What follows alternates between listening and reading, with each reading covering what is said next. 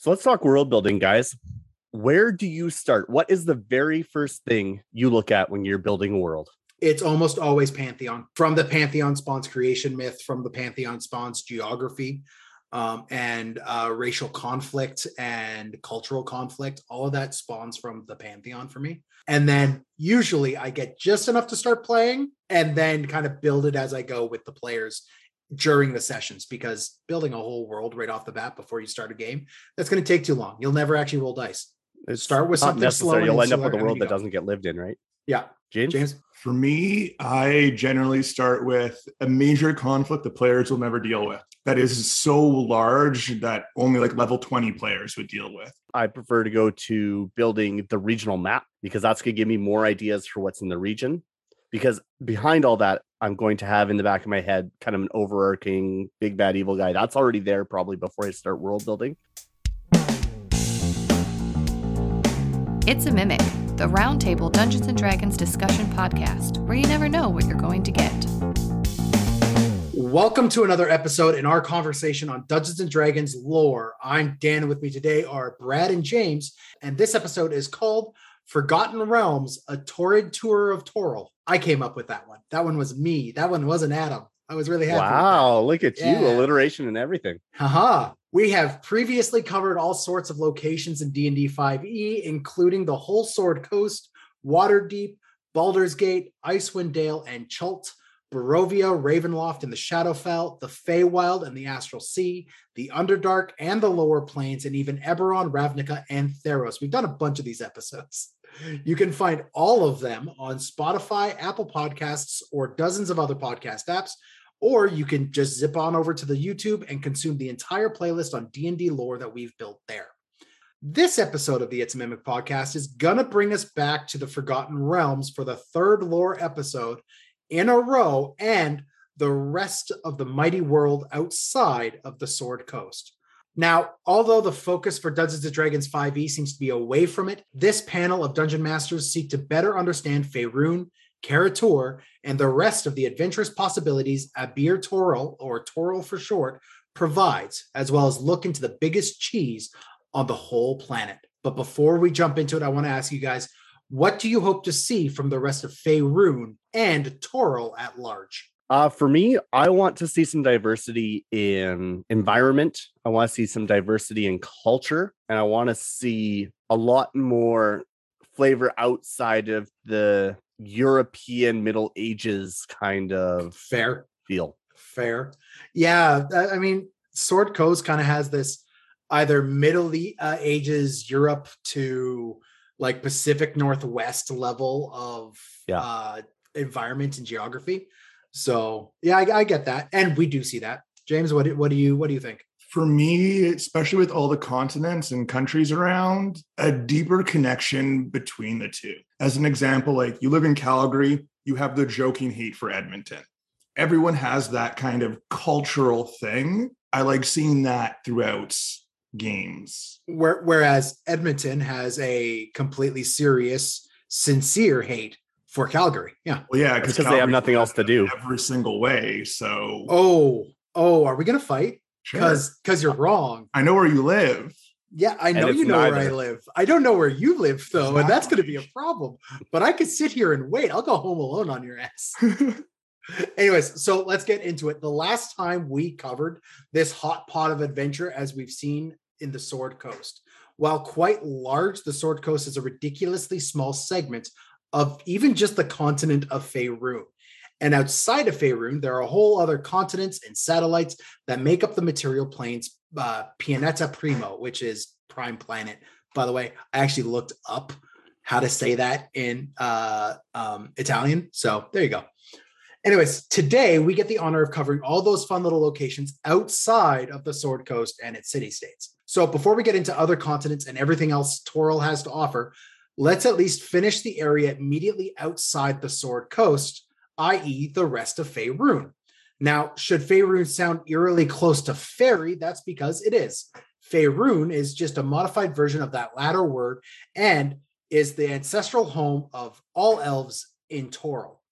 I would assume that the reason it gets such a focus in 5e, and really, I assume that this is the reason it gets such a focus in 5e and really most media about the planet of Toril. Being the elves' ancestral homeland, there are many countries, cities, and kingdoms lost to the ravages of time, i.e. forgotten realms. But let's talk about the creation of the realms before we go even into Faerun itself. And no, I don't mean creation myths. That'll be the next episode. I mean the real world creation of it. I cannot rightly and justly justify a lore episode on the Forgotten Realms without bringing up its creator, Ed Greenwood. Ed, who is originally from Toronto, and I guess we can could forgive him of that, started creating the Campaign 70 in 1967 as a basis for his own world-spanning series of fiction. He converted a lot of that lore into the Forgotten Realms campaign setting for Dungeons & Dragons in 1975, which then turned into a Dungeons & Dragons official product in 1986 when TSR bought the setting. The rest, as they say, falls into place rather quickly. After it's purchased by TSR in the 80s, the Forgotten Realms, which was at the time primarily focused on Faerun, was one of, if not the, favorite campaign setting for many D&D tables. Outside of the core realm of Oerth, which was Gygax and Arneson's brainchild, Faerun and Krynn seemed to flip-flop in popularity. Though through to the 3.5 edition of D&D, Faerun was a well-supported alternative to the main Oerth setting until, as one of the decisions I deeply respect from Wizards, the Forgotten Realms and Faerun were made the main campaign setting, or stock setting, if you will, of Dungeons & Dragons 4th edition. Well, this tradition continues until today, where we see hundreds of novels, short stories, a campaign book, as well as 5e's whole shtick is primarily sourced from a lovable nerd from a Toronto suburb who just wanted a nicer place to explore than Toronto, which makes sense. Yeah. Toronto basically just sucks. Anyways, back to Ed's creation. The continent of Faerun is as varied geographically as many of our North American countries. Within Faerun, you have dense jungles, seemingly endless deserts, sky-sundering mountain ranges, and crevices that open wide to the Underdark. It'll be quite a task to fit everything from Faerun into an hour and some change podcast episode, so we're mostly going to do a survey. You may want to have a map on hand for this episode, as I'll have some geographical references here, but for the most part, let's dig in. Faerun exists from the far west of the Sea of Swords, the Moonshae Isles, and the Lands of Intrigue, more on that in a moment, to the far east over the Sea of Falling Stars, to the unapproachable east and the Endless Wastes. It kind of ends at the Horde lands that separate Faerun and Kara-Tur. Now, it goes as high north as Icewind Dale and Anauroch, south through the Dale lands, Cormyr, and the Shining Plains to the Great Rift, and Shar to the south. Now, if a lot of these are new to you, that's okay. That's what we're here for today. All in all, there are many sections to Faerun that cover a vast span, much like the Sword Coast. We have countries and vast plains of wildlands and wastelands alike. Now, since we started with the Sword Coast in the last lore episode, let's dive into the Lands of Intrigue. This is the area south of the Sword Coast that includes the countries of Am, Kalimshan, Mirandin, Urlkhazar, Velen, and Tethir. Basically, everything south of the Sword Coast, north of the Shining Sea, and west of the Sea of Stars, and the Lake of Steam. Let's go over these countries quickly. Am is a mercantile country that profits off its proximity to the Sword Coast and Kalimshan. It's a mercantile heaven where humans and halflings are relatively equal, while year-round sunny, beautiful weather and rolling hills teeming with trolls seem to keep adventurers and treasure seekers pouring into the country. You had me with Am, but the trolls threw me off a little at the end there. Right. Am is also like a direct competitor to Baldur's Gate specifically. They are almost always at war. So they are bordering nations. It's really cool. Kalimshan is a blisteringly hot desert land and home to the notable city of Kalim Port, one of the world's greatest ports not named Waterdeep. Kalimshan is an Arabic analog and has the rich culture to suit. It's a beautiful place full of genies, dunes, and sand-buried civilizations. I could go there. Oh, yeah. Tethir is a monarchy nestled between Am and Kalimshan that is a war-ravaged nation that sports a dense wood called the Forest of Tethir, one of the largest settlements of elves on the entire continent. Tethir is also home to the Omlar gems, a green gem that seem to take very easily to magical enchantments and thus a major interest to many wizards. Mirandin once belonged to Tethir by gaining independence after a long war with Am and Tethir. Two Cyric worshipping ogre mages formed the armies of Mirandin and have since ruled the realm that is mostly run by tribes of monsters, with ogres being the most numerous race in the country. After they gained independence, a rough peace was brokered between Am and Mirandin when Lintcalis, which are center-like half-man, half-scorpion creatures, threatened both creatures and forced an alliance that is held to this day. So I'm going nowhere. Yeah, The Rock. Yeah, The Rock from the movie a few years ago. Yeah, pretty much. I think it was. Yeah. I'm going nowhere near Mirandin. Yeah. I'll pass. Valen is interesting as it's technically a duchy of the Kingdom of Tethir, but the formation of Mirandin cut it off by land to the rest of the kingdom. It is known as being a defender of the North from pirates and brigands for many years, making the city profoundly haunted. You'd think that make its people dour or depressing, but it's really quite the opposite. They are often so lighthearted and welcoming in Velen that other duchies of Tethir have called them ghost crazed. So these are people that are like happy with their hauntings. I mean, as long as they're friendly ghosts, I guess, if you're all Casper. You'll never lose your friends because they'll just come back as a ghost. It makes sense. Now, Earl Khazar is a small kingdom that fits in the land of intrigue pretty much only and exclusively by proximity. It is a relatively new nation formed out of swaths of untamed wilderness and mountains. There is strikingly little to know about Earl Khazar.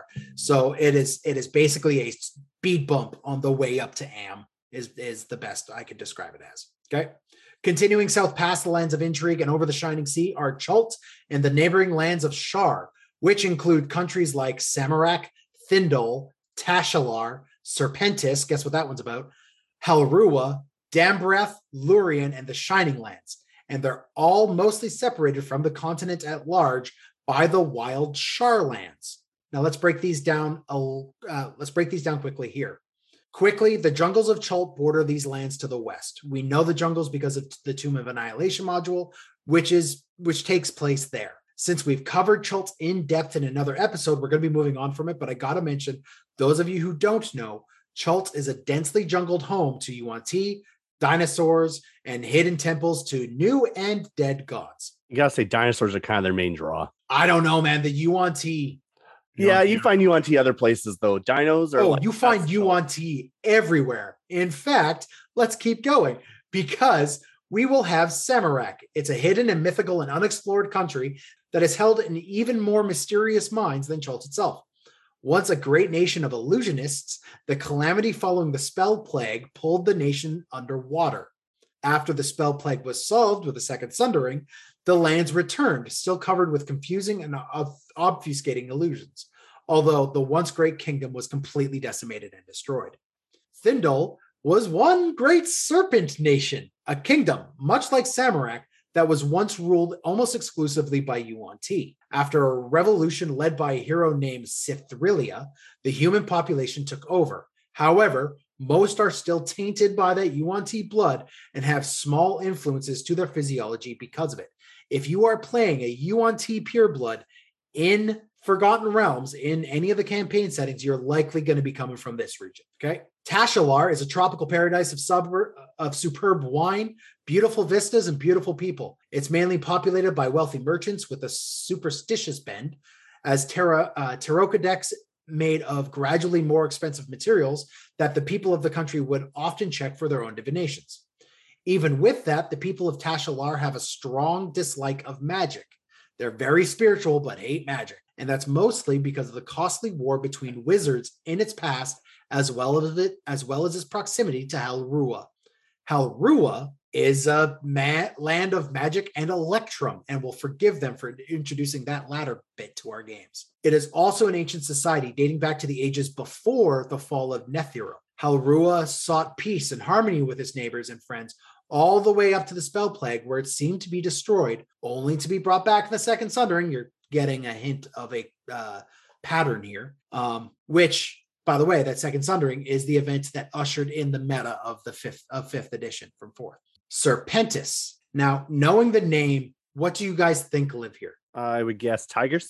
God damn it, Brad. It's Yuan-Ti and a lot so of them close. that still run the kingdom of Serpentis to this day. Now, the kingdom used to stretch sea to shining sea in the south of Faerun before the Yuan-Ti lost its power and basically collapsed all the way down to the Black Jungle, which is the home of the throne of Seth. That's with 2 S's.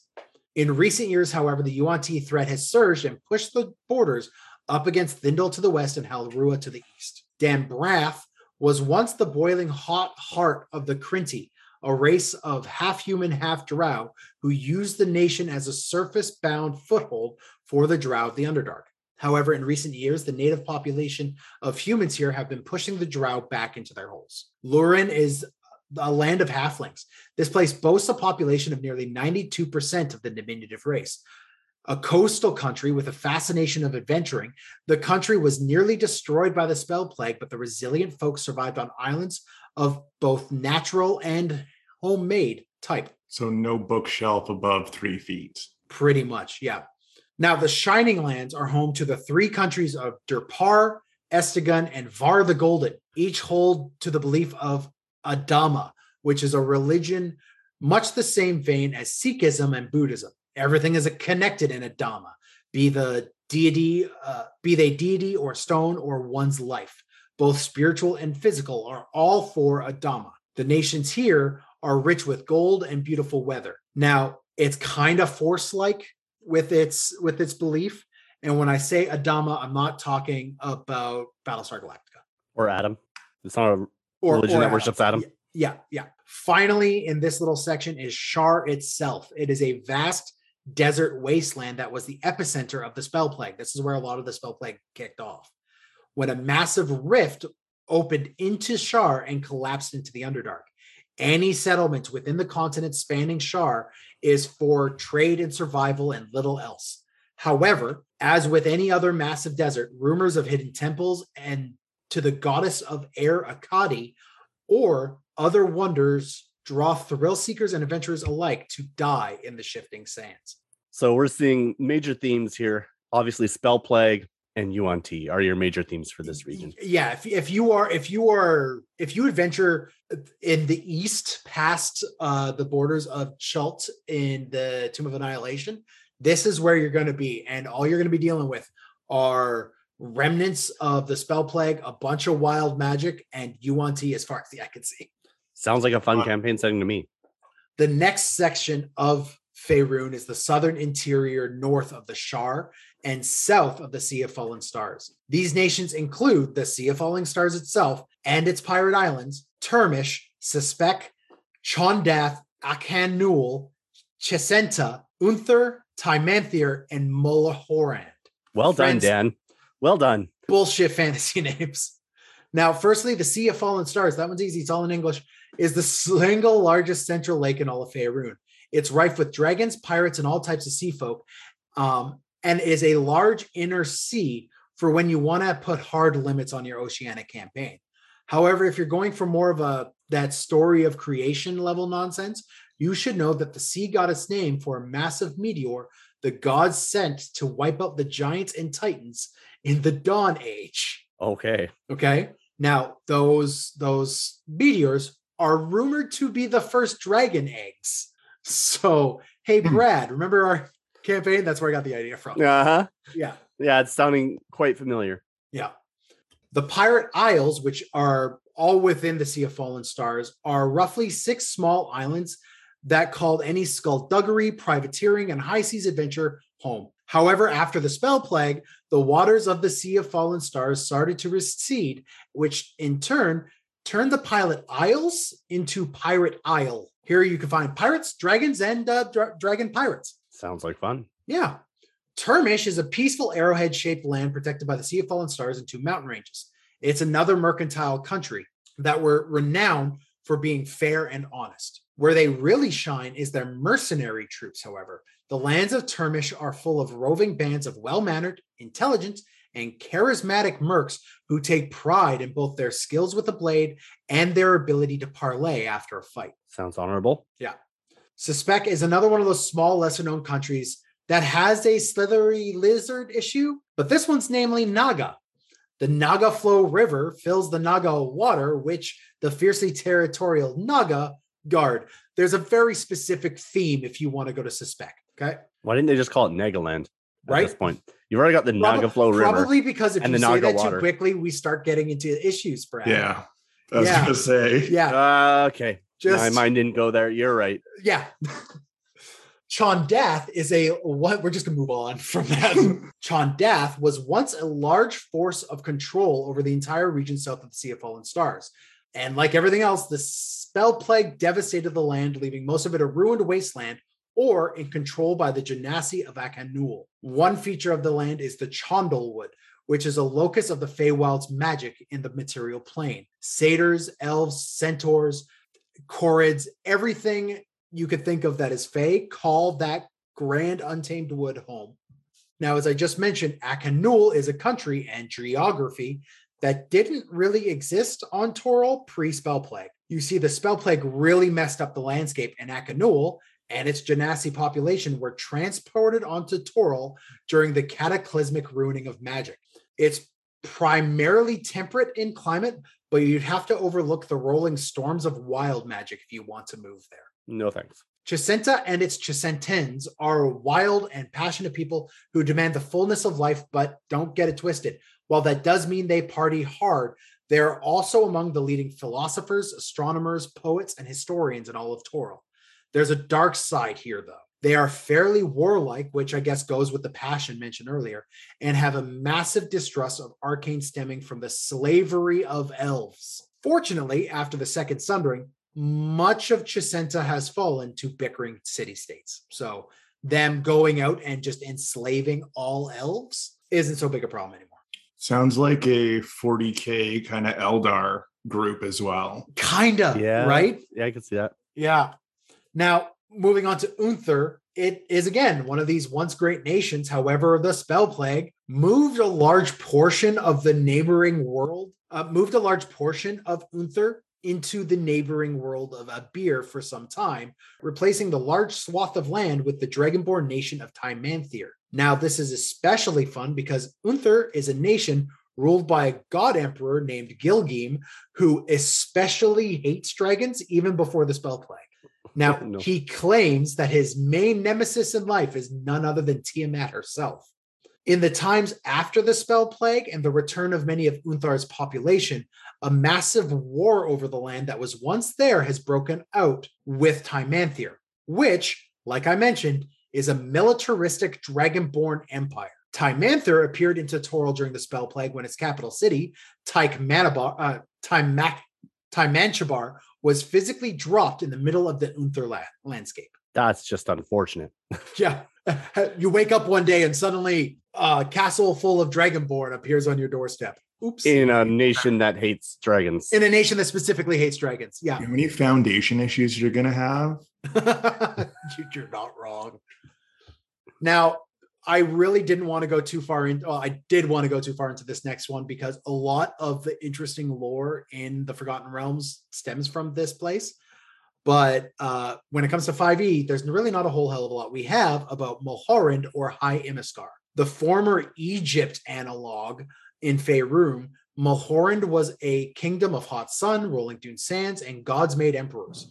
Mulhorand spent some time destroyed after the Spell Plague, and the kingdom of High Imiskar took over. However, in recent years, with the Second Sundering, the Mulhorand pantheon has risen up in a rebellion against the oppressive Imiskari and mostly reclaimed their land, aided by the destruction of High Imiskar, the city and keep itself, during the Second Sundering. Outside of the typical desert landscape, most of Mulhorand was shifted by the Spell Plague and again by the Second Sundering and the resulting wars between mages and gods. Monstrosity should factor well into any fight you do in these areas, as both ambitious mages and capricious gods have been known to create the bonkerest things. And yes, bonkerous is a word, coining it. Okay, we're in the home stretch, guys. Knowing the south, let's head back up to the north west to one of the more storied areas in all of Faerun, and this is the Dalelands, Cormyr, Sembia, Cormanthir, and the Anarok. We'll start with the Dalelands, and they are what happens when you take the concept of 10 towns from Icewind Dale and blow it up into a country-sized thing. The Dale lands are an amalgam of many small dales, which are so individually vastly varied in theme that to cover that in depth would be another full episode of the podcast in and of itself. The Dales are held together and independent by an occasional banding together of their forces against oppressive threats like, say, the Zentarum. The Dales are a breeding ground of legends, with the one and only Elminster being born in one of the Dales. This is Shadowdale. He was born there. Now, we've got to talk about it. It's time for Cormyr, which is the land of the purple dragon. And yes, the one and the same that leased its name to the worst subclass in D&D 5e. Cormyr is a human kingdom central to the larger drama in all of Faerun. Its standing army, the Purple Dragons, are a fierce military presence, the subclass be damned, and adventuring is next to illegal without a proper license. Often called the Forest Kingdom, Cormyr is full of vast woodlands that house ancient elf and other older ruins. As a point of interest, the Purple Dragon did actually exist. He was a black dragon named, dragon names, y'all, Thuglormorgoras. Nailed it. Thuglormorgus. Yeah, anyways. One more shot. Or Thuglor for short, who was so old, was so ancient a black dragon that his black scales took on a purple hue. So there is no like separate purple dragon. It's a black dragon that's just really old. Now, I guess because of this, they didn't just want to call the order of the geriatric black dragon knight. I prefer it. I mean, the class plays like it, so hey, why the fuck not? Next is Sembia, which is one of the places where the Netherese really had a stranglehold. In what used to be a vassal state of the Majocracy, Sembia is an economical powerhouse in Faerun now, while being relatively adverse to more warlike tendencies of its neighbors. Cormenthier is one of the biggest elven strongholds in all of Faerun. It's home to the legendary Mythals, powerful artifacts that allow for the manipulation of the weave directly. This presence of magic has caused outright war with the remnants of the Netherese, including their famed plane-hopping city Thultanthar. Adventuring here would have a lot of forests, a lot of elves, and a lot of old magic. Finally, the Anauroch is a vast magical desert bordering on the Sword Coast from most of the rest of Faerun. The devastated wasteland was home to the heart of the Netherese Empire, and it is theorized that the fall of the Great Empire resulted in the scarring of the land to create the Great Sand Sea, that is the Anauroch. The sands are rapidly expanding, however, threatening in a few short decades to swallow up all of Faerun if not stopped. Cool. Okay. I hate sand. Gets in everything. God, I hate you both. Finally, let's wrap up with some of the most storied areas in the far east of Faerun. This is where I have personally been waiting to cover for a while, even though if it's just a survey, and I desperately wish we can know what's going on right now in the Great Dale, Thay, Damara, Vasa, Impilter, Vesperin, Aglarond, Thesk, Reshimin, and Mergholm. Lots of country names. We'll get to them individually now. The Great Dale itself is home to the one and only Elminster. Primarily populated by human druids, the wilds of the Great Dale are largely untamed. This is perfect for renowned archmages and cults alike, to evil demons or remnants of malevolent empires of bygone eras to establish footholds in Faerun. Thay. My God, Thay. Okay, now this is going to be a second because the Red Wizards of Thay have been a major lore interest of mine almost as long as I've played D&D, which is getting close to 28 years. Hell, I've even played a Red Wizard of Thay when they were a prestige class in 3rd edition. Thay is a evil, note the quotations, Majocracy ruled by the 8 Zulkirs. You'll note there are 8, one for every single school of magic. It also should be noted that the legendary necromancer Zaz Tam is the Zulkir of necromancy, and oh yeah, a massive lich that fuels the undead machine of the entire nation. No big deal. He is often believed to be the real power in Thay because the whole economy, culture, philosophy, geography leads itself into Zaz Tam's obsession with magic and the mastery of it. This has led to a hierarchy based purely on magical prowess and rampant human rights violations. It enslaves any and every creature to fuel the Zulkirs and the Red Wizards' pursuits. They have one of the strongest militaries in Faerun, full of slaves, giants, hordes of undeads, tamed gnolls, and goblinoids, and even summoned fiends in their retinue. But the thing about Fae that I love is their ambition. They've always been the bad guys, true, but that is because of their raw, untethered ambition. This has led to many conflicts, like with the God Kings of Mulhorand, the Witches of Reshiman, and Elminster, and the rest of the Dale Lands. Finally, before this just becomes a Fae episode, I need to give you a peek behind the curtain. Brad, as a player in my campaign, I have a god of fire and ambition in my world. Brad, what's his name? Kasuth. That's right. Well, I remembered it. Look at me go. I got that name as a direct lift from a story of Fae's history, where, in their ambition, they summoned an army of Ifriti and salamanders to the realm to aid their wars. Well, the primordial Lord of Fire, who commands the salamanders and Ifrit alike, didn't take too kindly to this, and when the wizard's expansion was done, they tried to unsummon their destructive allies. Kasuth said no and set his minions free on Thay, scarring large portions of the country's landscapes before the Red Wizards could bring it under control.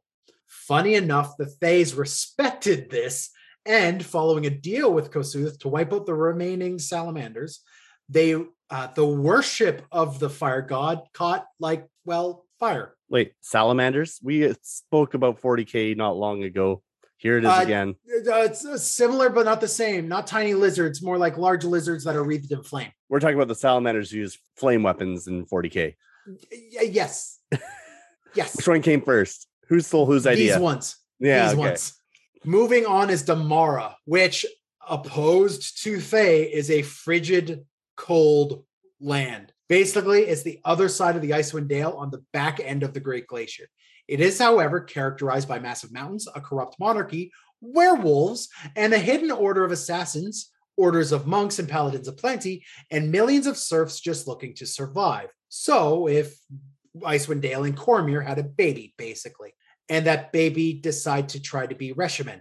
We'll get to there in a minute. Masa is the main border sharer, an enemy of Damara, and is run by an evil lich, and his subservient warlock knights and hags, a former wizard of Thay, see, they're important, and a high-ranking servant of Orcus. Zhengi, the Witch King, kept wanting to expand out of his inhospitable tundra home and keeps trying to take over nearby Damara to expand his influence to the heights that he once held. This place is Icewind Dale, just with worse weather, and if Skeletor was running the joint. Now, Impiltor is a coastal nation of feuding feudals, which is fun to say, along the northeast side of the Sea of Fallen Stars. It is the rumored home and entry point into Faerun for the Eladrin, as well as a country overrun by undead due to decades of isolation after the spell plague. Oh, good. We're in the final five here, guys. Vespirin is named after the prominent Vespin River that runs through the land. A wide savanna-like country being part of the Vast, it was once home to roaming tribes of orcs and vast wild woodlands, but the orcs cut all of them down, leaving the main trade of the land being gold and other precious metals. If you're looking for a party in the windswept grasslands, here's your place. Aglarond is home of the Yoirwood, a vast Fey-infused forest teeming with the bizarrities of the Feywild, and that means magic. Fitting, since Aglarond is also the former home of Symbol, the Witch Queen of Aglarond, one of the seven sisters who are the chosen of the magic god Mystra, and one of Toral's most potent spellcasters. Or at least she was, until she sacrificed her life to save Elminster. The unfettered magic in Aglarond had also frequently drawn the attentions of Thay, leaving much of the landscape, not covered in vast Feywood, a magical scarred wasteland. Thesk is one of those lands that sits between Karatur and Faerun. Karatur is another continent. A rocky wasteland left scarred in the fall of Narfell, the many wars of Thay, and the Great Dale. Thesk is an oligarchy where the rich rule, but only their little towns. Everywhere outside of Thesk is a wild land teeming with orcs and goblins. If you want to have a straight up traditional D&D low magic kind campaign with bizarre magic things that no one really understands, Thesk is your place. Next, as I mentioned earlier, Reshemen is an area of wonder, witches, and time waylaid. Basically, a nation built by old witches and hags on the ruins of the Netherese and Narfell empires, battling for supremacy with the Wizards of Thay. There's actually a campaign setting set in Reshimen for sale in DM's Guild that is partially co-authored by none other than Ed of the Green Wood. So you know it's got to be good and impactful. Here's a quote from the breakdown of the book. I've taken this directly because I love this. Reshimen is a nation known for its fierce berserkers and the Wychlaran, Wychlaran, an order of witches who govern with power and wisdom. For centuries, they have defended against incursions by the Red Wizards of Thay. The lands hide broken ruins of the fallen empires of Narfell and the Romanthar, who destroyed themselves in a conflagration of fiendish and arcane sorcery. This place is metal as fuck, and I love it. Finally, Murkholm is if you wanted the Rohirrim of Lord of the Rings, but also wanted to see what a group of unmasked dragons called the Council of Worms or Dragon Princes ruled the country. Murkholm is also the ancestral home to one of my favorite big bad evil guys in D&D lore and members of the Dead Three, Myrkul. And that's all, for the most part, of the political powers and boundaries of Faerun. Now, I understand this was really quick for a lot of these areas, like Thay, Cormanther, Akanul, Kalimshan, and the rest.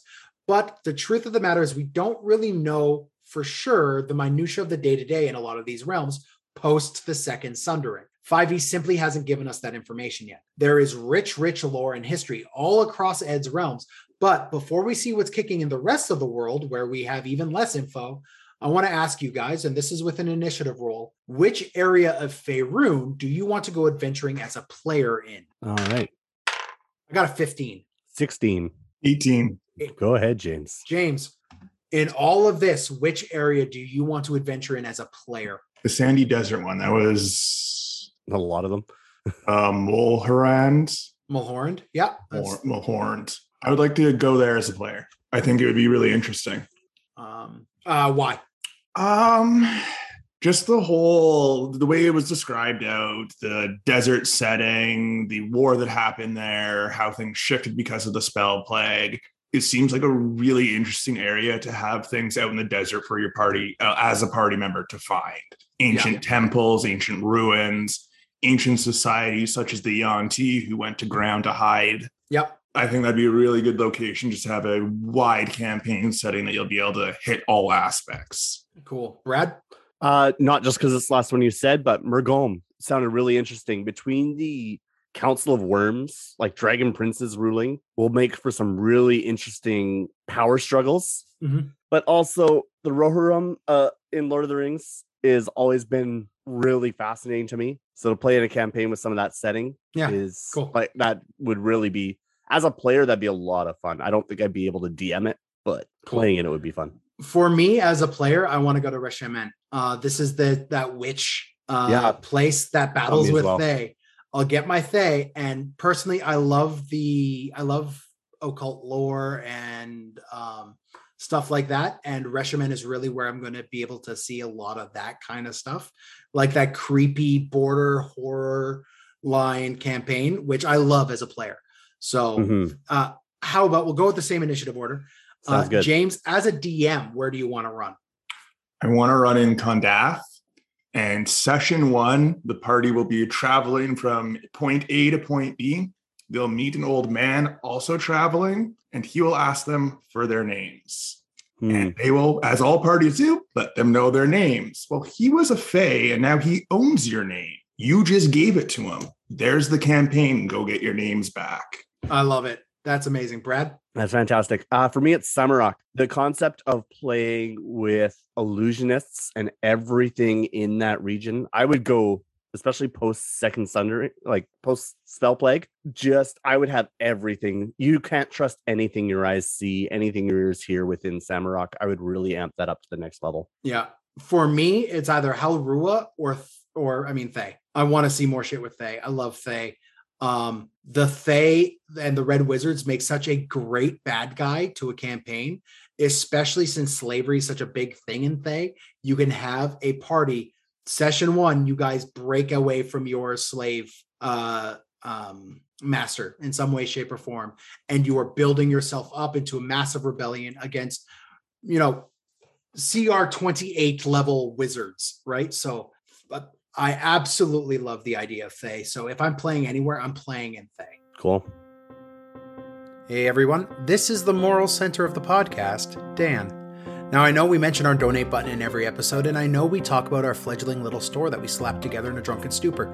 I know that times are tough for a lot of people, and I know that it's in relatively poor taste to ask for financial contributions. So I'm not going to do that. I mean, it's not like we have a Patreon and we don't do Kickstarter or GoFundMe campaigns.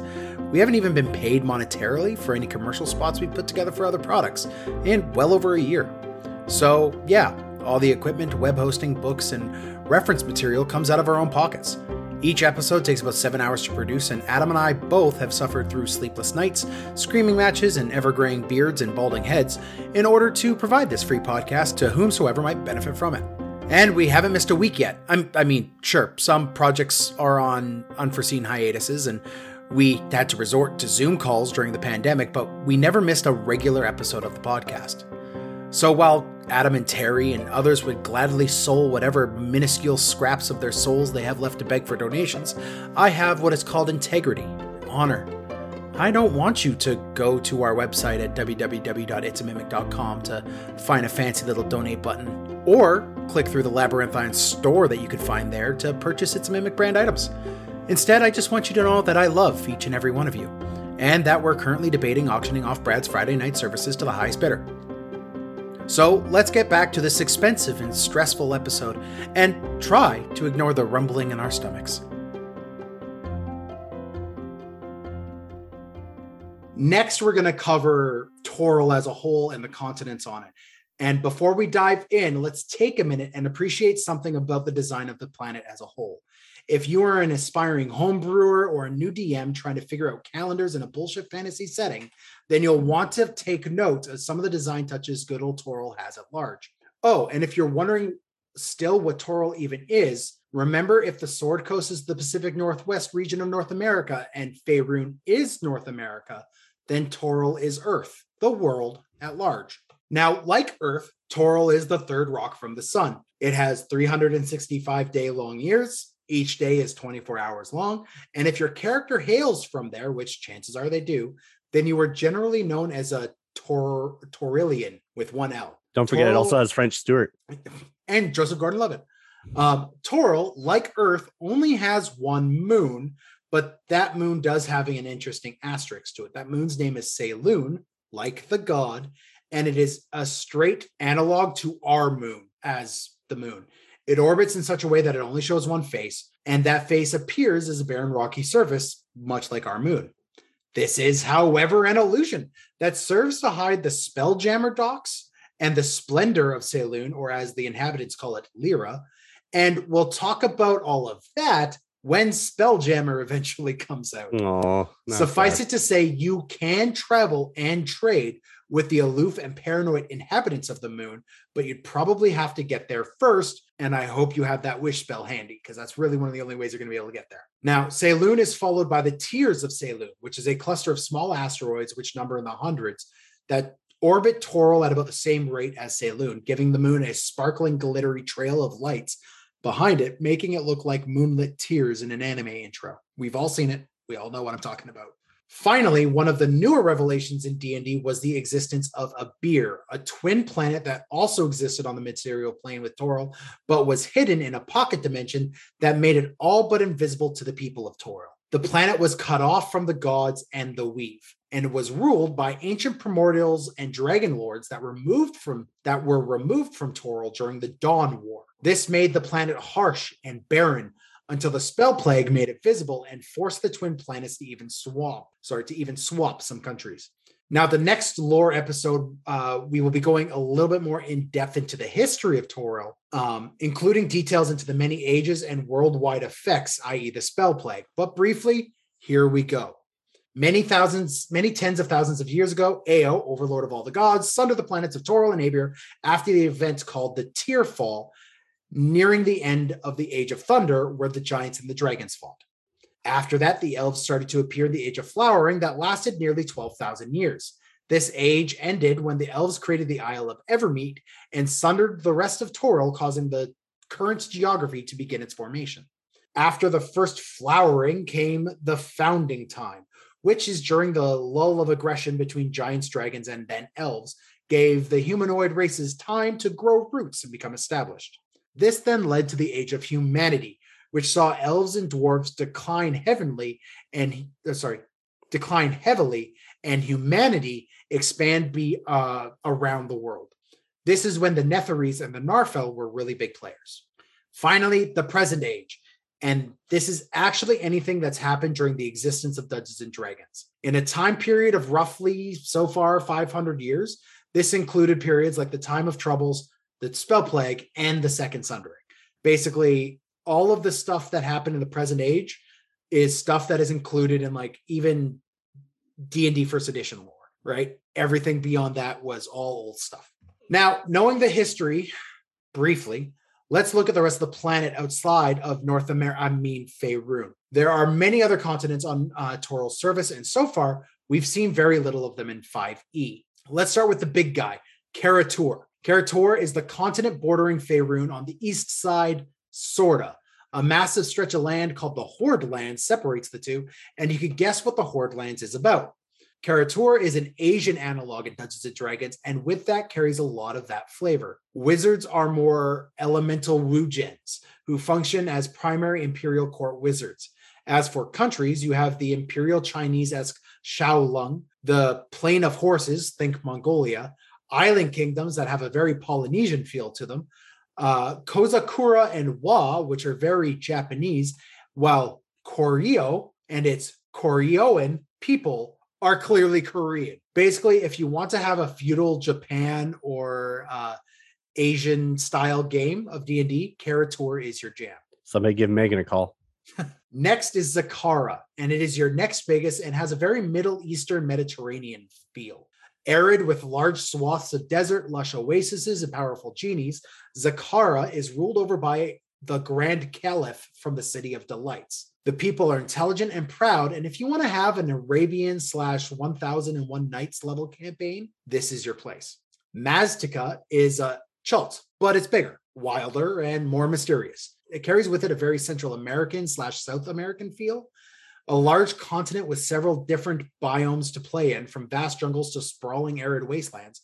One of the greatest parts, of my opinion, of Maztica is that during the Spell Plague, this native home to the Tabaxi was wild magicked away to a beer for a time until the Second Sundering, which made a lot of the Tabaxi nope the fuck out of town to the closest place over the sea, the Sword Coast. Anchorome is a continent north of Maztica and a wild, unexplored, mostly frigid wasteland, of which not much has ever really been discovered. The continent itself gives off a lot of colonial North American feel, with vast untamed land full of ancient cultures and ancient monsters. Further west than Evermeet, a lot of wild elves still have a heavy presence here, as well as a detachment of the Flaming Fist. One important note: if you listen to the Baldur's Gate episode, you will know that the namesake of the city you gallivant around in before descending into Avernus was a great adventurer. Well, his final adventure led him to Anchorome, where he disappeared and was never heard from again. Hence the presence of the Flaming Fist. Hence the presence of the Flaming Fist, exactly. By the way, Fort Flame, I believe is what it's called, and it's in the Bay of Balduran. Oh, okay. They really reached. It's if you're going to Anchorome, to be Baldur's probably part of your don't expect too much of them. It's the Flaming Fist. Yeah. Kadashaka is the African analog in the grand scheme of Toril. It is a tribal continent that was the original home to many of the cultures in southern Faerun. Kadashaka is often seen as the birthplace of humanity. Now, during the Days of Thunder, humans existed in small pockets on Kadashaka, but were simple and primitive. Also prevalent on Kadashaka were tribes of Tabaxi that worshipped a separate pantheon of gods, of which the mighty Tarask was a member. Ooh, delightful. Fun times. Love this place. Next is Laracon, and it's very interesting. When Maztica was sent to Abir, Laracon was sent to Toril, although in slightly different locations. Difference, however, is that when Maztica came back during the Second Sundering, Laracon and its elemental worshipping dragon-filled land stayed. The silver-skied land of Laracon, they have this magical dome kind of over it that colors the sky different. It's cool. It is a high magic continent full of intrigue and otherworldliness of its own. But whether you want to see the golem works of Gontal, the remains of a slumbering titan from the Dawn Age in Thimbrel, or want to brave the evil dragon country of Skelkor, Laerkrond has a lot to offer. Personally, I want to go there to harvest a weird amber that is known to weaken dragons like kryptonite that has popped up around the continent and has become hunted by the dragon empress Gwarvindal because of this. I mean, that shit just sounds awful, or that shit just sounds useful. Now, Os is the last and least known continent of Torah. It, like Anchorome, is a wild, unexplored land that resembles pre-colonial North America, Australia, or even some pre-Roman Celtic feel. Full of druids and heavy spirituality, the people there revere ancestors instead of gods and use their guidance to tap into the spirit world, creating what is known in Faerun as spirit shamans. These spirit shamans would then go on walkabouts led by their visions of their ancestors all around all of Toril, even into Faerun, Karatur, and the Isle of Evermeet, which I do want to mention real quick because I'm certain I'll be crucified if we don't give it a gander. I want to mention the Isle of Evermeet now. Created by elves long ago, Evermeet isn't a continent and is often closely tied in with the Sword Coast, but is its own nation. Only elves and currently even only non-drow elves are allowed on Evermeet. Evermeet is the final resting place of elves who commune with the Seldarin, elf gods, in a vast fae/magical, lush, heavily forested land. The island is shrouded by illusion, and every Telquissar elf, which are the high elves, wood elves, sun elves, moon elves, everything but drow, must find their way into the land when they are nearing the end of their days. It is a land of mystery and incredibly powerful magic. And if you want to talk to one of the elf gods or find an ancient elven artifact of great importance, here is where you'll need to go. By the way, I do want to mention it's guarded by a navy of 6 heavily armed legitimate spaceships. So yeah, only go there if you need to and if you have pointy ears. So guys, let's grab some dice here. Let's roll. I got some questions for us. I got a 17. I also got a 17. Nat 1. Fuck off, Brad. Roll again. 8. I got a 6. You get to go first. Hey, I get to go first. All right, what's your question? Brad, which continent intrigues you the most as a player? As a player, I would say the most interesting to me is probably going to be Mazdaca. Okay. I really like the idea of exploring deep in the jungles. Gives you a little bit of that Indiana Jones vibe. Very much so. Yeah, it's got like that Incan and Central American. Yeah, I might have a chance to hunt down some Tabaxi, which always makes me feel good. I don't know. They'll outrun you. Yeah, range, long range spells. But yeah, Mazdaca is the one that absolutely stood out to me, especially because you can play with a lot of the mystery of it disappearing and reappearing. Yep. As a player, Karatur. Like, I would love to play a samurai campaign. I would love to play that feudal Japan level campaign. I just don't want to run it because I will get things wrong. So if I'm playing, I want to play in Karatur. I would love to have that honor and shame driven culture, high politic and role play game. Cool. James? Well, because you said K'Torr, I will do the Isle of Evermet. I think it'd be really cool to play as a character that was part of, not necessarily part of a crew that delivers elves to this island, but a son of an elf and this crew. So you have connection to this place as one of your parents is there or now dead there, or however that works. So, but you're only half elf, so you're still an outsider. Yeah, you'd be cool. Like allowed on the beach. Like they wouldn't sink your ship with you there. Yeah. But you're not getting into the Evermeet for sure. Yeah. What about as a DM, guys? Brad? As a DM, this is where I'm actually going to go with Evermeet because I know it's a trope, but I'm going to play with the trope of you wake up on an island unsure how you got there as a party. I'm going to have a rule that none of you are allowed, maybe one player is allowed to play an elf, but try to avoid elves would be my recommendation. Okay. Because I want the elves to figure out how the hell did you get here? Because you're not allowed here. And eventually you're going to have some political intrigue. You're going to have some potential combat. There's going to be a reason why you're there. And most importantly, as the campaign moves on, I'm hoping by the time I get to it, Spelljammer will be released and I will be able to play part of the Spelljammer campaign and kick it off from there. You really want to play a sci-fi campaign, eh? I want to play a sci-fi fantasy campaign. I can play Star Wars if I want to play Star Wars. I can play, the Starfinder. Yeah. If I want to. It exists. I want a fantasy version of sci-fi. Real quick note before I answer my question next. Both of you, sci-fi or fantasy, which one are you saddling up with? If you had to choose. If I only get one for the rest of my life, I'm going fantasy. James? It's fucking hard. Oh, it's not easy, but fantasy. I know if I had to choose only one for the rest of my life, Only one. I'd probably do fantasy too. Really? Fantasy is a lot broader than sci-fi. Things in space are still fantasy. Yeah, well, the thing is with sci-fi and fantasy is I have never seen them as mutually exclusive. Like, no, I had a friend who said, well, fantasy's the past and sci-fi is the future. And why would you want to worry about the past? Yeah. I disagree completely. Technology is magic and magic is technology through different lens. Star Wars specifically is a long time ago in a land far away. Well, Star Wars is a fantasy. Yep. Is straight up a fantasy story told in space. Yeah. And like you look at things like Firefly, which is a Western just told in space, right? It's kind of the same level of stuff. If I am to be completely honest, if I'm to choose, I would choose fantasy as well. I mean, I've run a Dungeons and Dragons podcast. It makes sense why, but fantasy's always been my jam, especially medieval art and I'm getting a tattoo that is just full medieval art up my arm now. So like, I love that level of stuff, but the logic of sci-fi always draws me in. So I want to apply those principles to my D&D campaigns typically. Yeah, I don't want to make the choice between the two because I love them both. But if I had to, fantasy. Yeah. James, you were telling me once about you spent like a 3-month period inside of one of your D&D campaigns just collecting the like chemical ingredients to like a bomb. Yeah. And like completely subtly like under the radar from everybody. Yeah.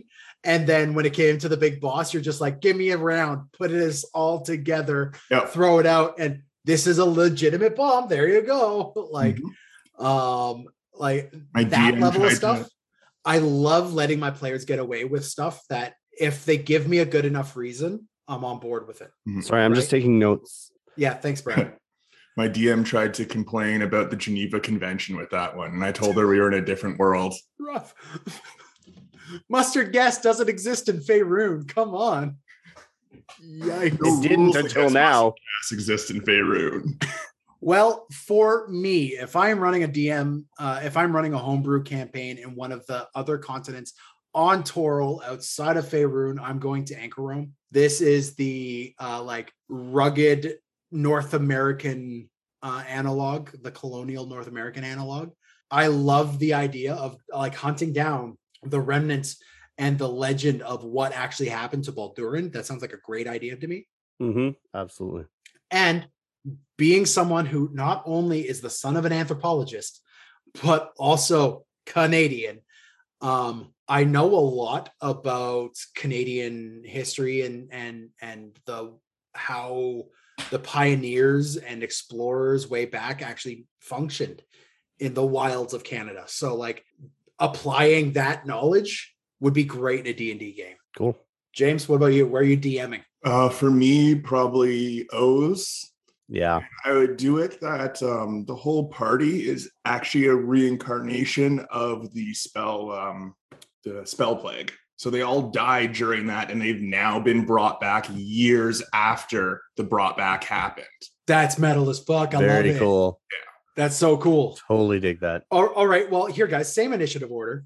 Clearly, you just gave us a campaign idea there, James, but let's pitch a one-shot in somewhere in these realms. Brad, give me a one-shot or a campaign, whatever you want, for somewhere outside of Faerun. Perfect. In that case, I am going to go with Jakara, and I am going to very much go along the lines of a genie comes to the party with basically he needs them to recover a magical artifact. But what they don't realize is that the magical artifact that they are going to be recovering will be their own imprisonment for all of time. Oh, okay. And I think there's going to be hints as you go that, hey, recovering this, if you bring it back to the genie, he's going to use it to entrap you. And then the party has to figure out how to flip the cards and entrap the genie within this magical artifact. Cool.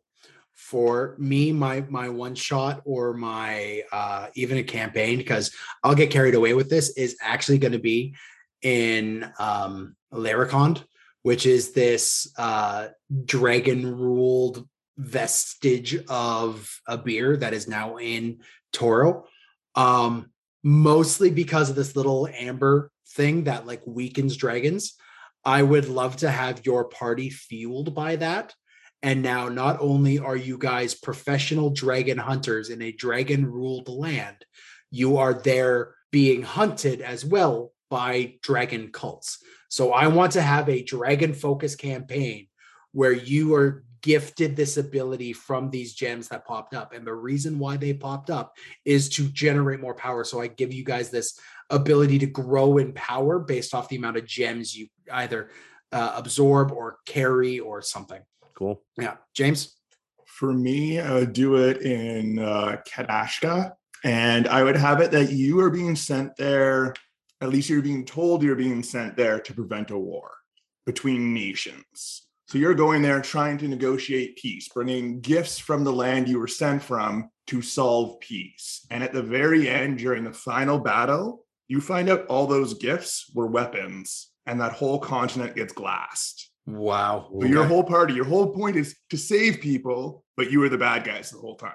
You were the deliverers of war, bringers of war. You wiped out thousands, if not millions of people from your inaction. Do you then offer a redemption arc for those characters? Because pulling the rug on your players at the end of a campaign, especially if it's a long campaign like that.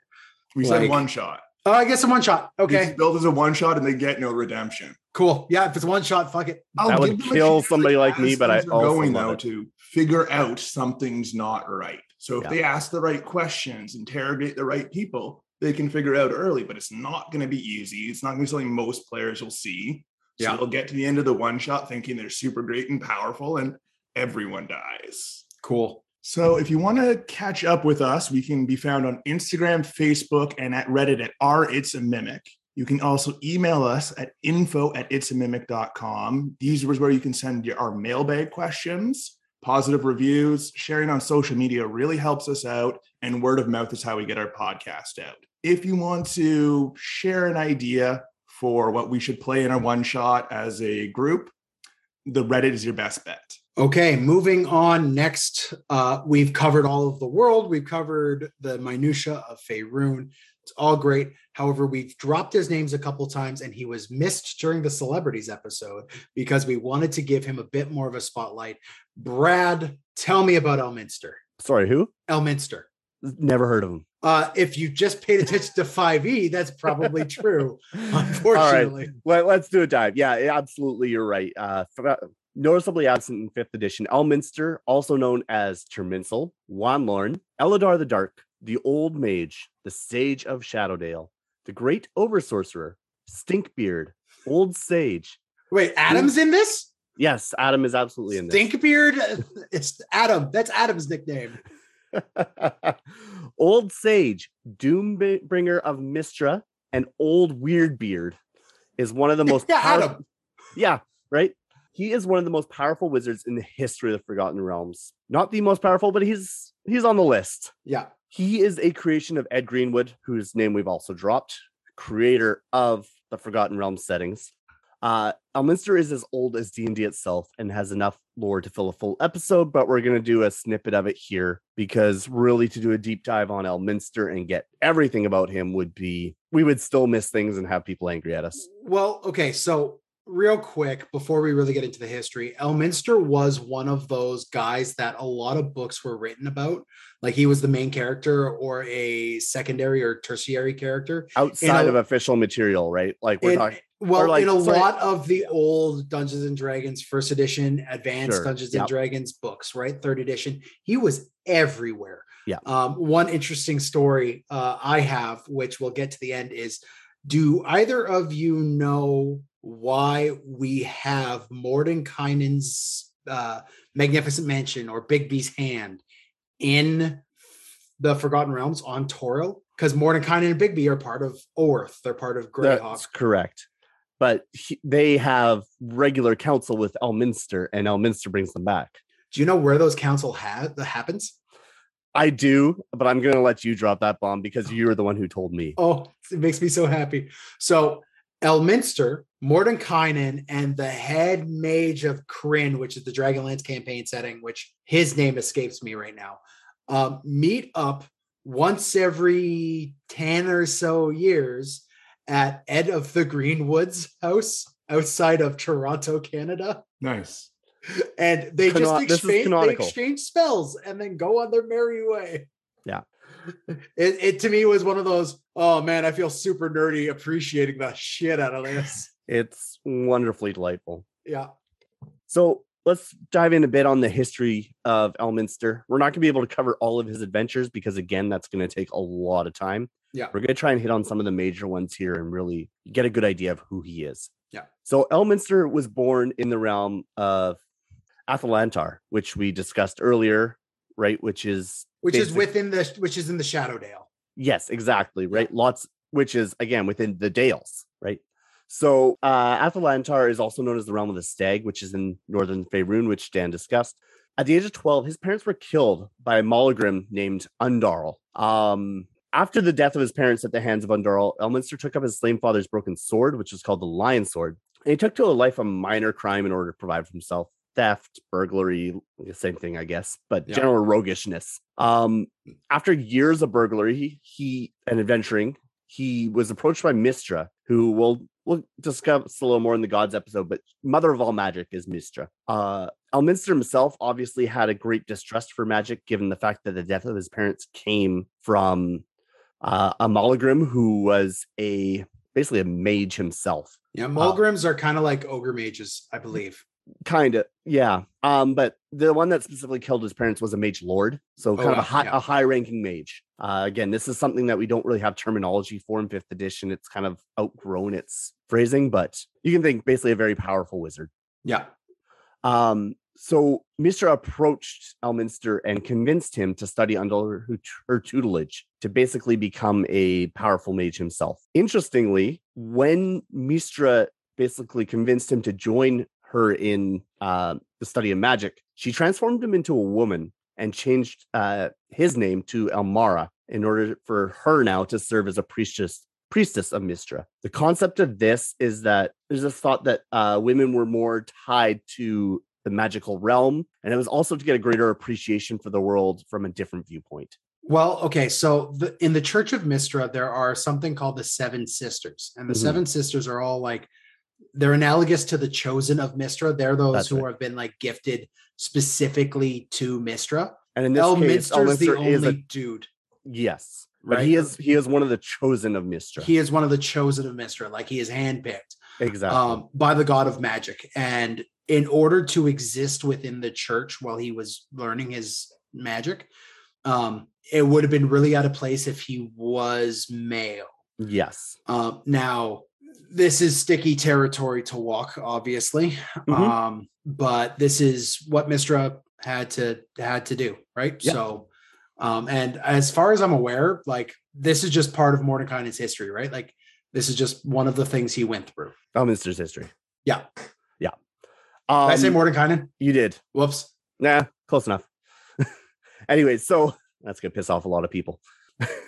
Anyway, so leave it in. Yeah, absolutely. So as her time as Elmara, she served underneath an avatar of Mystra, and then eventually had to study underneath an archmage named Ander, who ended up teaching her the spell in order to transform her back into her original form as Elminster. So in Elminster's studies in the initial stages, transformed into a woman until eventually they were able to learn the spell to transform themselves back to their original form.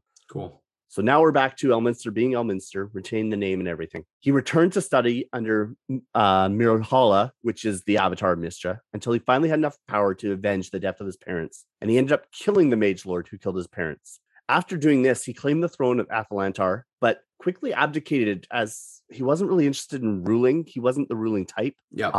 And so he handed over to a good friend of his who he was able to trust. And he moved on to continue adventuring and basically furthering his magical powers. He ended up going to Cormanther, where he continued to grow his power, and actually managed to survive an assassination attempt thanks to protection from Mystra. Mystra went on to test his skills and tempt him from the path of good. However, he passed her trials. During this time, he helped found the Harpers, and he is also rumored to have played a role in the founding of Waterdeep and setting up its ruling lord system. During the time of troubles, Mystra transferred her power to Midnight, the female human wizard, and as such, Elminster lost much of his power due to the sorcerer's power being Mystra herself. During this time, Elminster had to defend the Shadowdale against the Zentarum army led by Bane, the god of tyranny and oppression. Who is also part of the Dead Three. Yes.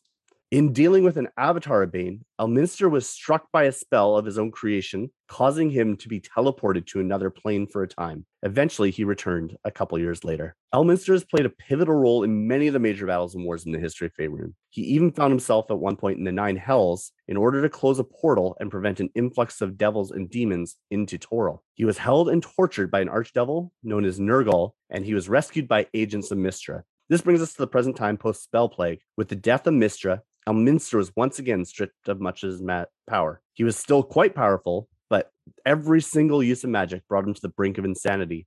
He was reliant on Storm Silverhand, one of the chosen of Mystra, which we mentioned earlier, Dan.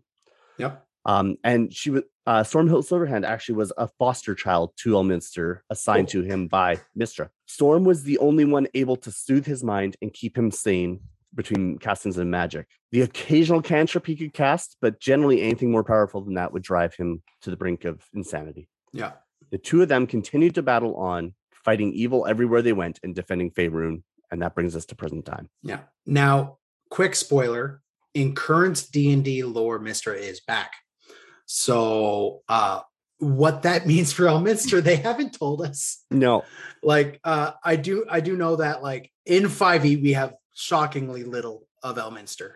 So we don't really know how he's handled the resurgence of Mystra and the reestablishing of the Weave. Mm-hmm. Because with the Spell Plague came the destruction of the Weave, yes, which was then rebuilt during the Second Sundering. So like some stuff has happened and we don't know where the most powerful mage in the world is right now. And we are 6 years into 5th edition? Yeah. Did they just forget?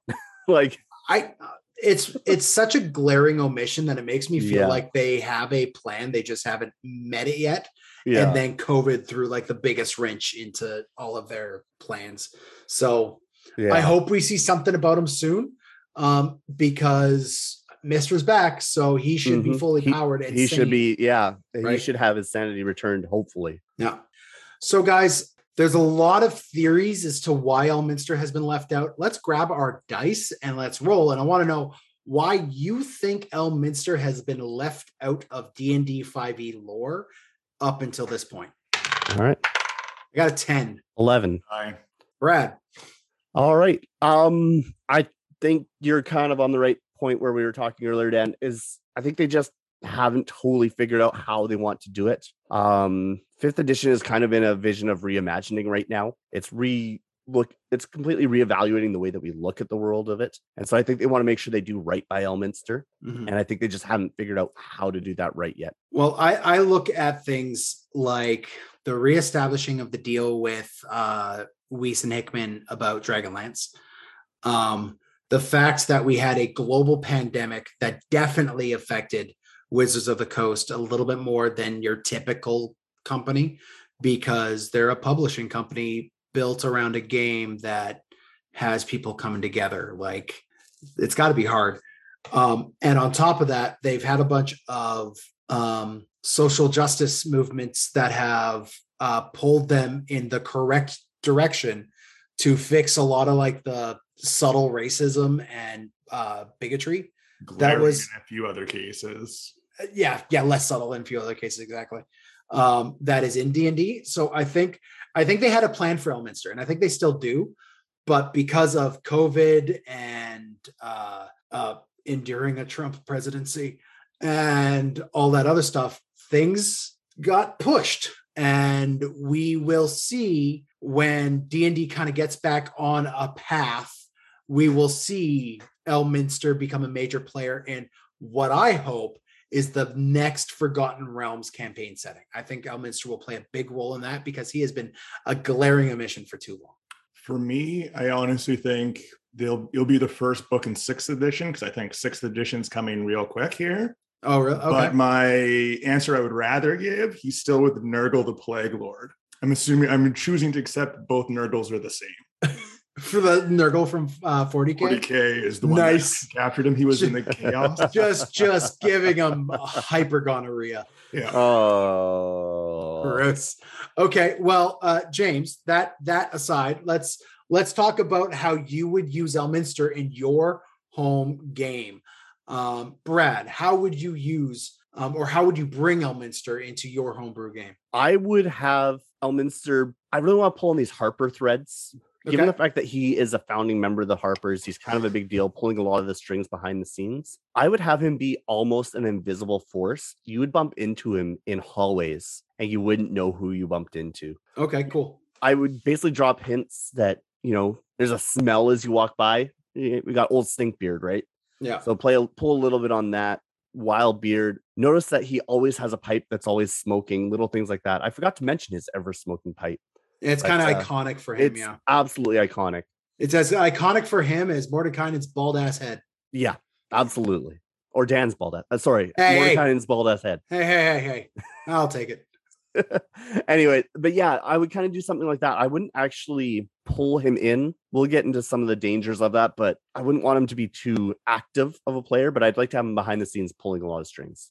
I want to embrace his madness. We've seen some of that madness already in Mordenkainen in spoilers, Curse of Strahd.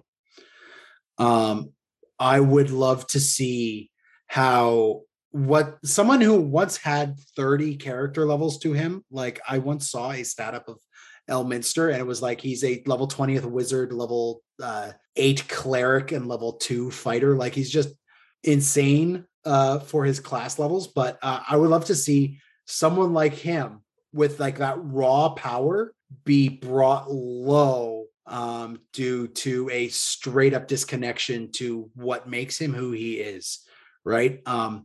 If I'm using Elminster is a quest giver, right? Your party has sought Elminster's advice on something. No one better to go to than Elminster. And when you finally meet him, he's like sitting outside of a bakery with his ever smoking pipe, in rags, eating some baked good that he just bought from the bakery. And your party has trouble getting his attention. Like he just seems like he is mentally on another plane of existence. And I think that's what he's going to be going through, right? And your party has to figure out a way to get him lucid enough to get the information you need. I would have it then also play on, you need to find Storm. Right? Yeah. Or any of the Seven Sisters and get their help. Yeah. I mean, some of them you're not, because one of them's the Queen of the Evermeet. Based on the lore, Storm was actually the only one who was actually able to. None of the other sisters could. Oh, wow. Okay. Yeah.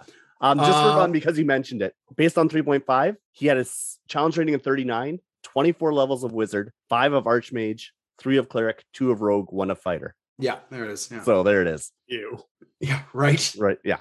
James, what are you where are you using Elminster in your campaign? I'm using him to save a party. So when a party, you put him up against a fight that they will not be able to win, against someone who they assume is the big bad evil guy, and have him stumble into wherever they are and a flick of his wrist wipe that person out of the face of existence, saying, I am this powerful, and now he becomes the antagonist, not the big bad evil guy. He's not evil per se, but he's doing something against the party that they need to convince him otherwise. Yeah, like you build up this big bad evil guy. Elminster kind of blows him up, turns him to dust. And it's not that he's the bad guy, but now you have to deal with the repercussions. Yeah. This was a bad guy that you wanted to bring in to answer for his crimes. You needed to bring him in alive. And Elminster just, snaps him out of existence. Yeah. Cool. What are the dangers, guys? We've mentioned this a couple times. What are the dangers of having that Elminster, Gandalf, Mordenkainen level, Nydiafic level wizard just gallivanting around in your stories? How do you handle that as a DM, Brad? So yeah, it's a double-edged sword. You basically have a Deus Ex Machina built in, right, at this point, which is good and bad because your players can grow to rely on it if they know it's there. It can also feel a little cheap if it steps in as the party's about to be wiped out. So really finding the right way to introduce them. That said, as a DM, the best way I find to handle it is having a character like this completely disinterested, and justifiably so, disinterested in any of the concerns of the party, because the concerns of a party are going to be so far below a character like Elminster that unless their paths cross and they happen to have a similar issue that they're dealing with, it'll be for completely different reasons, right? Why Elminster's going to care about the big bad evil guy is probably going to be a much different reason than why the party cares, but their paths may overlap. But making sure that, you know, you're not just going to have him roll in, overpower everything the party does, and basically make the party useless, because if he shows up into combat, the party doesn't need to be there. Yeah, you run into a danger when you have one of these level of guys of being either one of two things. One, he overshadows the party and makes everybody feel weak and pointless. And two, he becomes a crutch to the party. Yeah. Right. And then the party just makes him do everything. Mm-hmm. So whenever you have one of these high level, like as much as we shit on the Hobbit movies for Gandalf going off and doing his fucking thing and showing us him dealing with the necromancer and then coming back and then being there for a little bit and fucking off again and doing his own thing. Yeah. Unfortunately for a D&D campaign, you have to do that kind of shit. You do.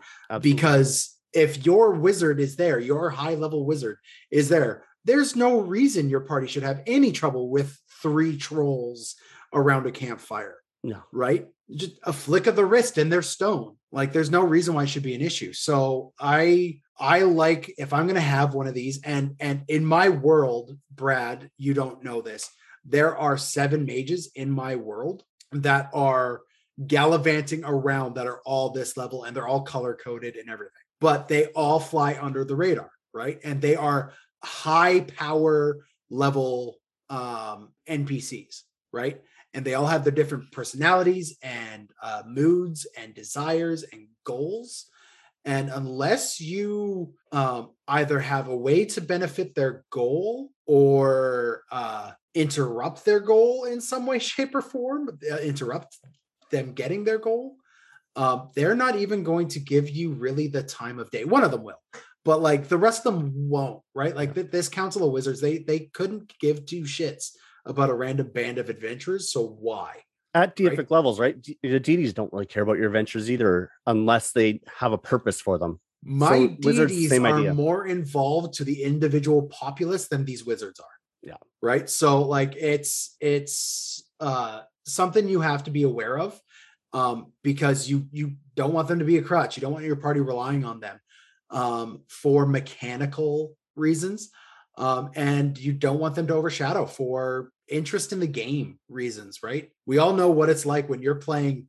There's 2 wizards in the party. One of you is a illusionist and the other one's an evoker, right? When it comes to a combat, one of you is shining and the other is literally invisible because that's an illusion spell. The illusionist is not going to be doing very much, but the evoker will. Now, I mean, write me a nasty post on Reddit if you disagree with that. And I kind of do. Illusionists are badass and fucking amazing. They really are amazing. But you get my point, right? Like the flashy, showy magic of an evoker is often going to at least outshow the subtlety of an enchanter or a illusionist.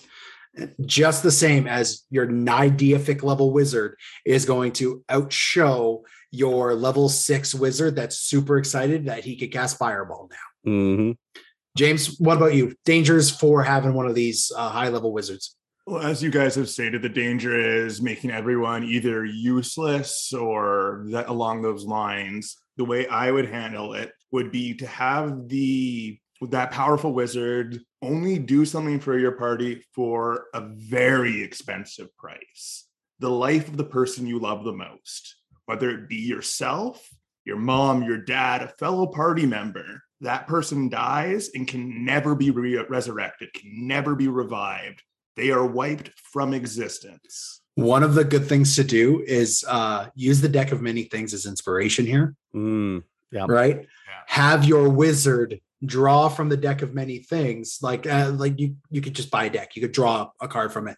And that item that you draw the card from is what your wizard is going to get you to do, right? Mhm. So if you've gotten like the one that gives you a lordship, okay, well, now it has to do with him attaining a lordship somewhere. He needs it. You have the ability to give it to him, figure it out, right? If it's death, well, that is what it is, right? You're going to need to have someone die, right? But I also like using hard to find, but still relatively common items. Like there should be an eccentricity to a wizard that is that level and that removed from time and reality, right? Like Elminster has bounced around all sorts of realities. He might just I want the left eyebrow of a Korrid. Why do you need the left eyebrow of Korrid? It's a spell thing you wouldn't understand, but that's what I need. I don't want to spend the time to go get one. So if you want me to answer your question of where to find this other MacGuffin, you have to go get this MacGuffin from me. Go. Right? Nice. So guys, this has been a lot of me talking. Do you guys have any final thoughts on Toril? How well do you think it's been designed? Is there any thing you really wish that they're going to get to soon? Maybe more information about a beer, because there's really not a whole hell of a lot about the sister twin planet that shares a sky with Toril. So guys, any final thoughts on Toril and the Forgotten Realms as a whole? I like the twin planet. I'd like to for sure know more about that. But I also like how there's not a lot of current 5e information, so you can put a lot in yourself. It allows you a lot easier to customize the world and not have a player say, well, according to the book. I'm with you on that, because I think the Spell Plague really gave us a great opportunity, especially with the Second Sundering, right? Where there is so much that is undefined and unclear. Yeah. That for a home brewer, this is money, because you have all the history to use at your disposal. There's books and books and books, right, about what the world used to be. So you can pull on that, but then you can invent it to be whatever you want and just say Second Sundering. And know what? If you want to use these bullshit fantasy places, you don't have to use the bullshit fantasy names. That's true too. Right? If you want to just take that country and put it into your homebrew world, note for note, just with different names, no one will ever know the difference. I've done it, so why not? Right? Anyways, that'll be it for this discussion on Toril, but there are even more pieces of lore to Dungeons and Dragons. So subscribe or follow and check back regularly to see what inspirations and insights we'll have for you in the future. Next week, we'll be returning to our favorite scaly skinned playable race in Dungeons and Dragons 5th edition and how they've changed under Fizzbands, the Dragonborn. If you'd like to support us, we have a donate button on our website, www.itsamimic.com, as well as a store for some awesome merch. We also rely on word of mouth to get news of the podcast out there to the community. So please pass the word on to everyone you know that we're available on iTunes, Spotify, and YouTube, as well as most podcatcher apps. Thanks again for listening to It's a Mimic, where you never know what you're going to get. Thank you for listening to another It's a Mimic production. Inquiries, shoutouts, requests, and mailbag questions can be sent to info@itsamimic.com. Okay. So if you were given the choice in a Let's Play for the channel, would you rather have the audience create your character, like the class and race, or the backstory? Because I feel like it would be a challenge either way, where you don't get to choose one. You get to choose the other, but not one. Shit, that's a good question, James. I have an answer for this, because okay, let's roll. Let's roll for it. All right, let's roll for it. I got a 13. I don't have a die. Some guys didn't have their dice ready. I also got a 13. Okay, Brad, roll off. 16. Also a 16. Fuck off. Roll off again. 13. 18. You go first. Okay, cool. So my options are class and race, or background and backstory. Yeah, those, you get one of the two options. I would rather them choose class and race. Yeah, you'd rather have your own backstory? I'd rather come up with my own backstory and background for my character, just because class and race, I could kind of figure out how to fit that into an interesting backstory that's appealing to me. If I'm playing someone else's backstory, it feels weird. It feels kind of like I'm acting out a role that wasn't written for me, and I mean, it ultimately depends on the backstory, but I would choose class and race. I'm 100% with you. I would 100% choose class and race. I often have a hard time deciding what class and race I want to play because I want to play them all. So I'm okay with somebody else throwing one at me. And if I can take that and build a character around that, I'll find that much easier than getting a background handed to me and picking a class and race. Cool. I'm the exact opposite. I'd rather them pick my backstory after I give them a class, because I don't want to be a fighter. I hate martial classes, and fighter is the peak of my hate. So being given a fighter, I won't make a fun backstory. But choosing a wizard, a cleric, and them saying, here's your motivation, here's your backstory, I think would be more fun of a challenge, especially for a Let's Play one shot for the channel. 1, we should 100% do this. 2, I will DM it. 3, we should have people write in to the subreddit to tell us kind of what they would want. And I think we could have a poll going for it. We'll figure that out. Down. And ultimately, 4, just because you start as a gnome fighter doesn't mean you have to continue as a gnome fighter. Multi-class. Multi-classing is a thing, and race changing is also a thing. Although 5e is definitely weighted towards sticking to a single class and moving with it. I don't know, man, you can get some really fun builds, especially with the kind of stuff we're getting in Tasha's and new releases now. Yeah. You can get some real fun builds going. So you may start as a fighter, but there's no reason why you can't be a spell slinging Gish class with, second wind and even be a hell of a lot of fun. Yeah.